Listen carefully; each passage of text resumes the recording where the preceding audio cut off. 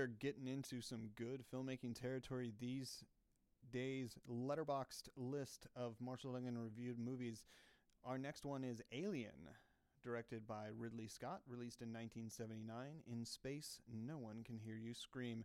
3.5 stars from me, but you know what? It is, I mean, no one's denying that it is a solid, enjoyable movie. It is a great horror movie, and it really does keep you feeling unsafe throughout the film. The characters here have no real solution for the alien. They have no real idea what they're fighting, and they have no real clue how they're going to get out alive. And the ending itself is a great, it really is faithful to that, in that there is no big gunfight. There is no, it's not an action piece like Aliens was.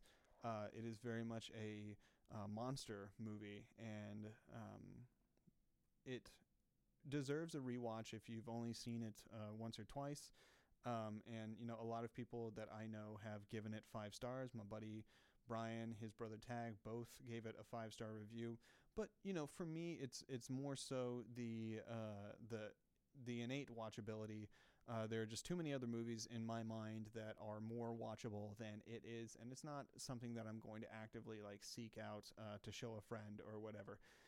If they haven't seen it, then I will definitely like suggest that they see it. I'm not necessarily willing to watch it with them.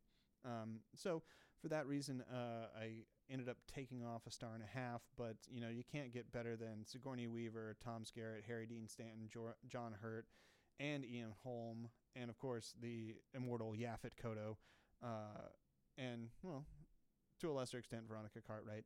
But it is very much an enjoyable movie if you're into horror pieces. Definitely watch it, and definitely watch it first if you haven't seen any other Alien movies, because this is the essence of the character of the xenomorph, not what it became in the later movies.